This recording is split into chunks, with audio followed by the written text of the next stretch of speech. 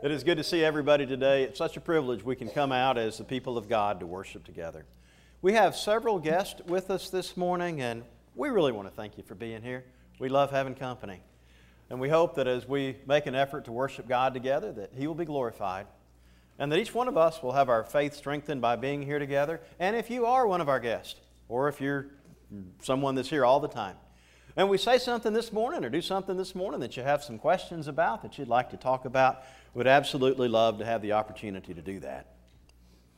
About 6 weeks ago, I stood up and surprised people a little bit by looking out across the audience and saying, "Why are you here?" And for the last few weeks, we've been talking about that. We've been talking about why we exist as a community of believers, why as a spiritual family we're here. And making an effort to talk about God's purpose for us, and not only talk about God's purpose for us, but to talk about how each one of us fit into that plan or that process. This morning I want to bring things to a conclusion as we get ready to look at a new year, try to bring these threads together as we think about our purpose as a people, the role, the part that each one of us play in that. We bring these together and we think about the process of not only recognizing the purpose that God has for us, but how me, looking in a mirror, thinking about my own life, how I play a part in that. And let's never lose sight of the fact that as we think about our purpose for being here, we go back to Jesus. Jesus is the reason we're here. Jesus is the source of the purpose that we have for existing. And Jesus not only provides us with that purpose that it is absolutely incumbent upon us to recognize, but Jesus provides for us the process by which we accomplish that purpose. And we see Jesus doing that not only now for us, but Jesus has done it from the very beginning. Jesus provided the purpose and also the process. Let's begin this morning by looking at that just a little bit. Matthew chapter 16, verse 18. Jesus said, "I have a purpose. My purpose is I'm going to create my people." Jesus said, "I came into this world to create a special people for myself, to call them out of darkness into my marvelous light." He said, "I will build my church. I will build my people." He gives a purpose, and then shortly before He goes back into heaven, He describes a process. The process for doing that would be, as He would say to the apostles, "Go make disciples." And not only would He tell them to go make disciples, He would tell them how going and making disciples, how that comes about. You see, going and making disciples would be something that would be a two-step process. That two-step process would involve teaching and baptizing them, and then the second part of that process would be teaching them some more. Teaching them to be Christians, how to become Christians, but not stopping at that point. Because a disciple isn't someone who simply made that first step. A disciple is someone who is learning to be like Jesus and to accomplish Jesus' purpose for His people on this earth.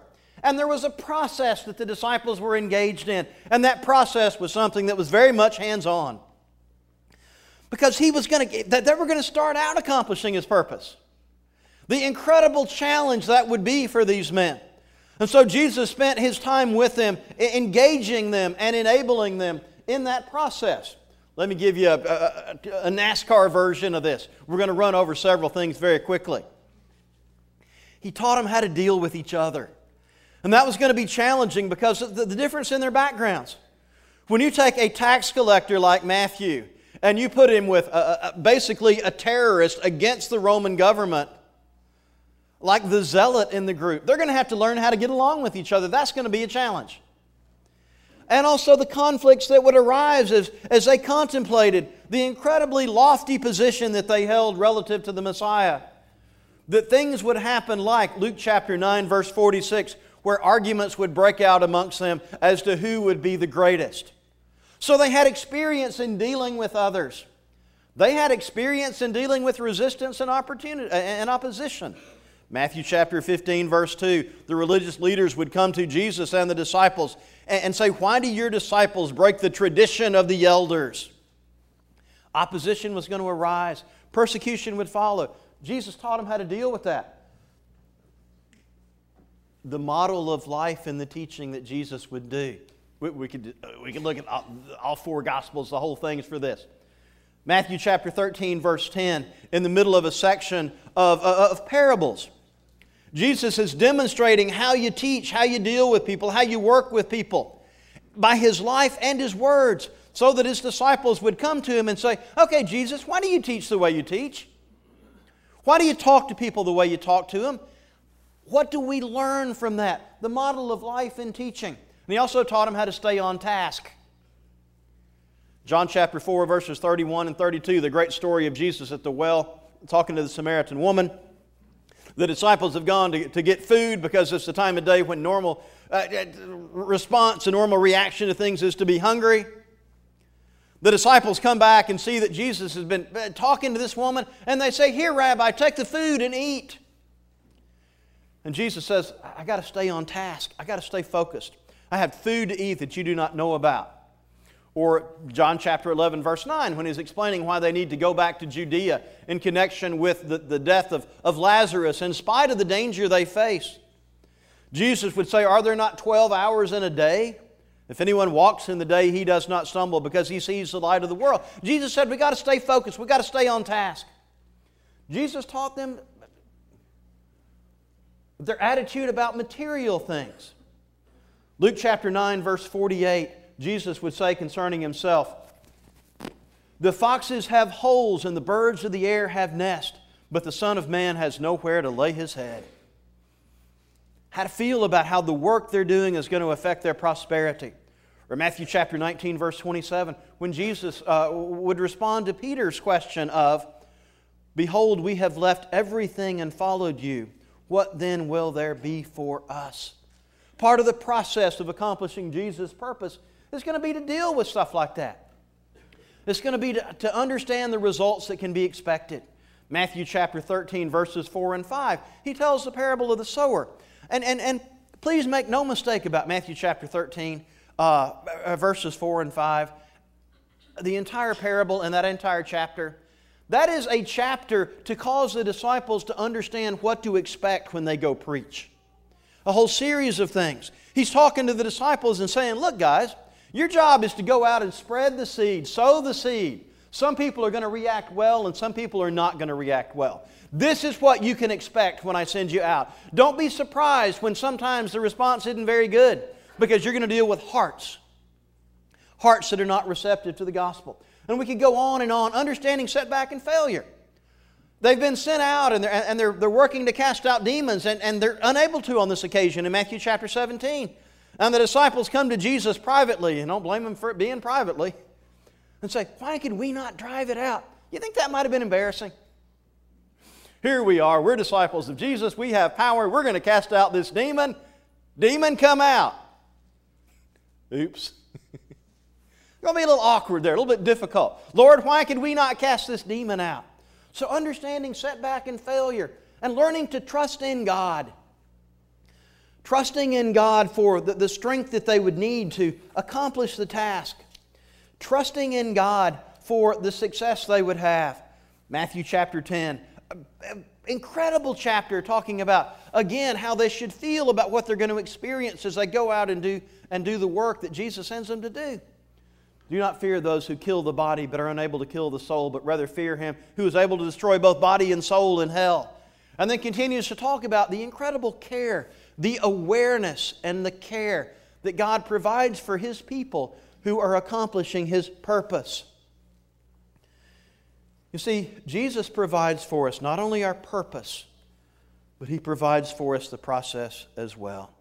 And now as 2018 is just slapping us in the face, and again, I'm so amazed by that. I'm obviously getting old.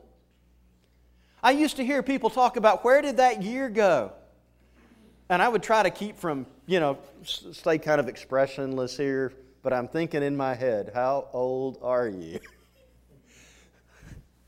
I don't think I ever got used to writing 2017.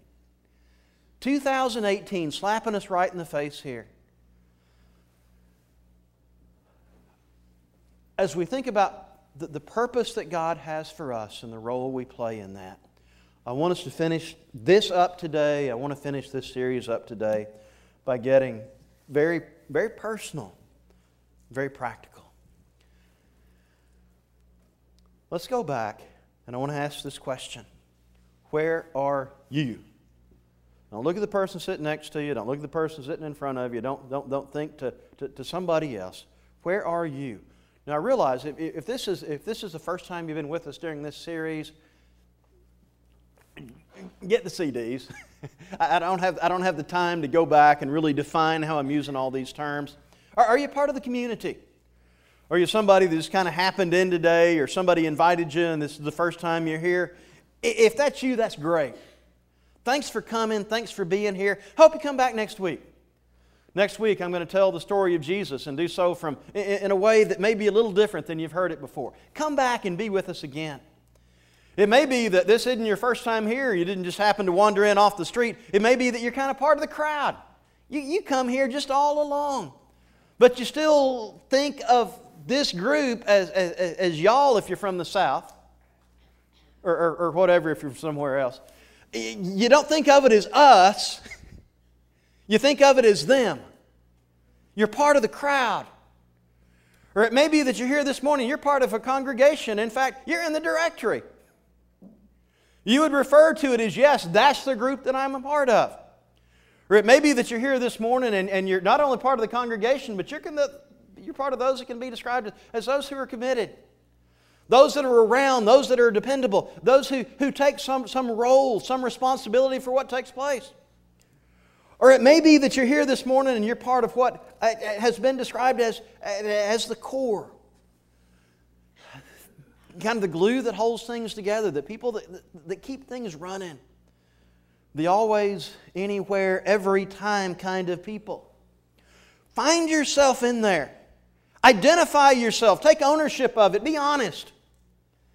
And then our challenge is in 2018 that you find the way to take it to the next level. And as we really bring these things together that we've been talking about for the last few weeks, that we're really talking about accomplishing our purpose and taking things to the next level. Let me illustrate that briefly. When we're talking about the moving, taking it to the next level, going from the community to the crowd, that's a wonderful step. Or even if we're talking about going from the crowd to the congregation, what are we doing as that takes place? Well, the glory of God is being done to the glory of God. It's demonstrating the glory of God. It's demonstrating the wisdom of God. We're accomplishing God's purpose for us. It is building His people. It's building His church. It's the process of evangelism. So when we talk about individuals taking it to the next level, we're also talking about accomplishing things that we've identified from the Scripture as being part of His purpose. When we're talking about going from the congregation to the committed or the committed to the core, we're talking about building up the body. We're talking about edification. We're talking about service that we render to God. These are all things that are a part of the purpose of God for us. Things that we are accomplishing as we bring these two streams together into one. And as we think now about the process, just for a few minutes, as we think about the process of how we accomplish this, I want to challenge us as a group here.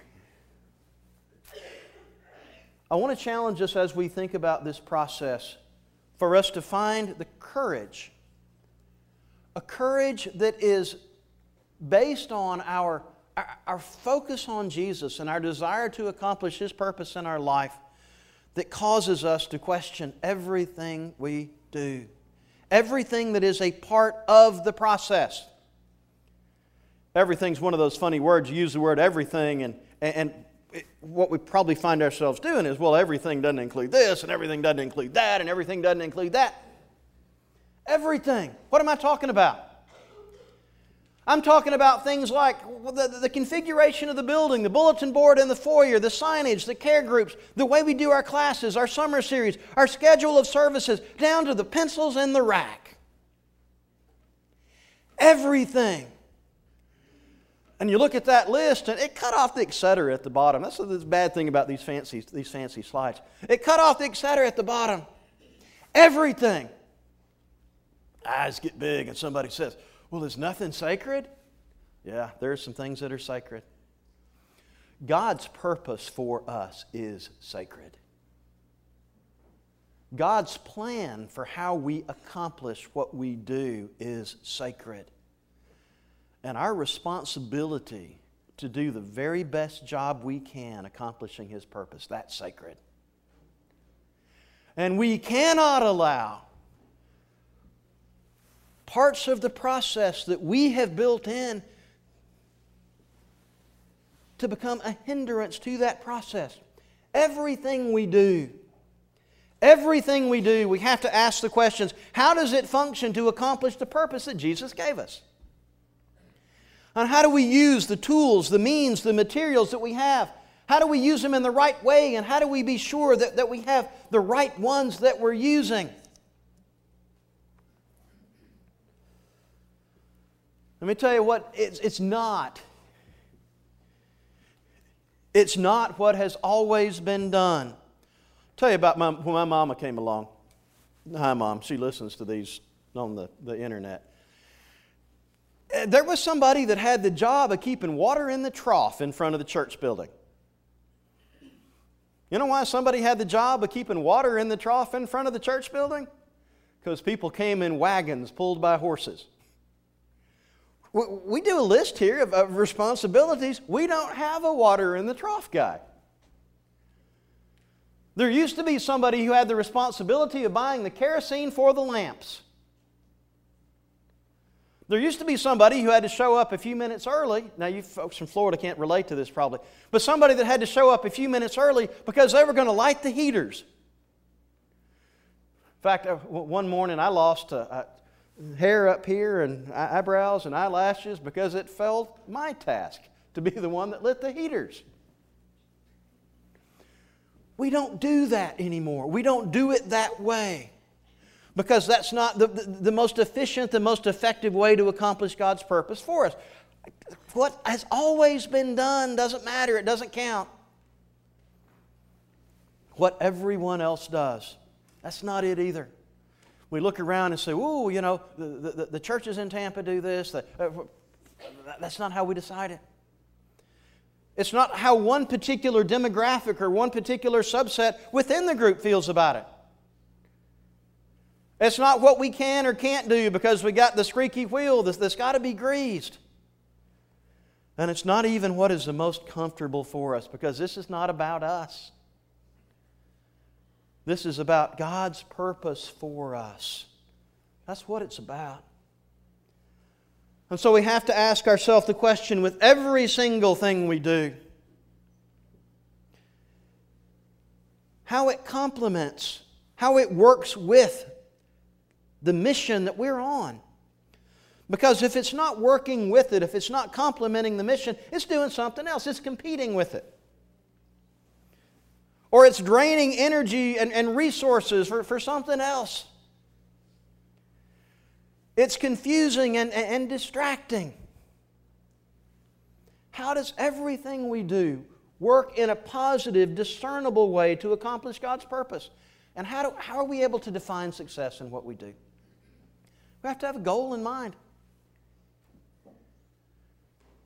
We have to know where we want to be. We have to know what we're trying to accomplish. And we've been talking about that. We've been talking about what God's purpose for us, what He wants us to accomplish. We have to have that goal in mind, and we have to have a clear picture with everything we do of what success looks like and how that contributes to that success. I want to think about it this way. I want you to imagine something that my family can relate to because they've all had to do a time or two. Let's say we're going to take a trip. And this trip's going to involve 3 countries and 2 weeks. And you can take everything you can put in your backpack. Y'all like the sound of that? Everything you can put in your backpack. Are you going to pack carefully? Are you going to look at every single thing you put in there? and say, is this really important? Is this valuable? That's what we got to do as God's people in figuring out how we're going to accomplish our mission. We have limited time. We have limited resources. We have to look at everything down to the pencil in the rack and say, how does this contribute to what we're about? Because it's only when we do that we have the ability to evaluate the process that we're using and what it produces. And we have to communicate that vision and re-communicate that vision amongst ourselves.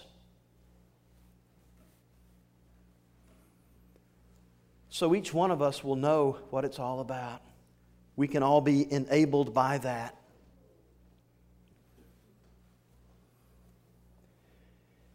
Each one of us. Where do we fit into this picture?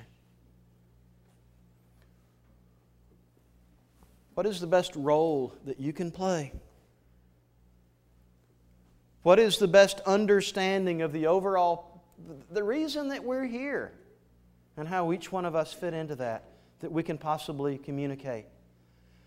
And the very best equipment that you can possibly be given for each person here, for you, for your own spiritual growth, and also as a part of the body. And those two things are inseparable. Remember that text that we've talked about a couple of times already, from Ephesians chapter 4, verse 16, where Paul talks about the physical body as the pattern for this. And he talks about what every joint supplies. And it's only as every joint is functioning properly and supplying its part that the body as a whole works together, and works together most effectively for accomplishing God's purpose.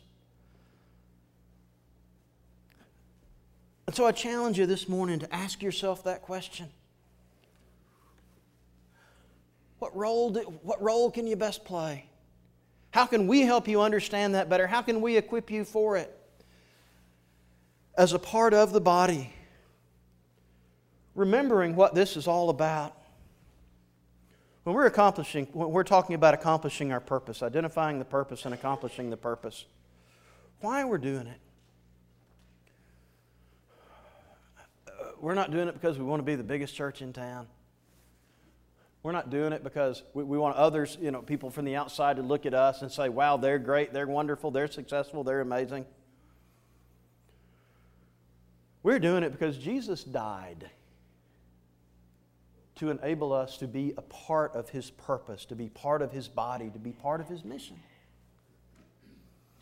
We're so focused on accomplishing God's purpose for us because King Jesus commands us to do that. And we're focused on these things because King Jesus is coming back someday and He's going to be Judge Jesus. And that is the expectation that He has for us.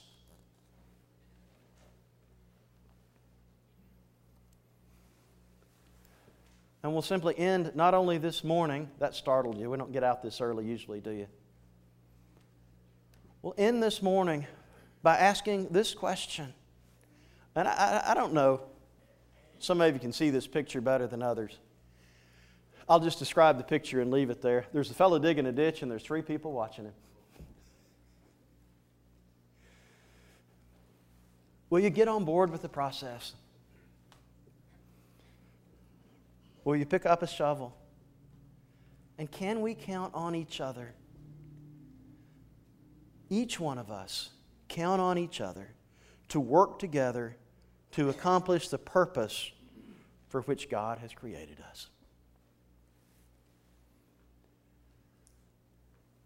It all ultimately goes back to the salvation of souls. And even as we come to an end this morning, that's our focus.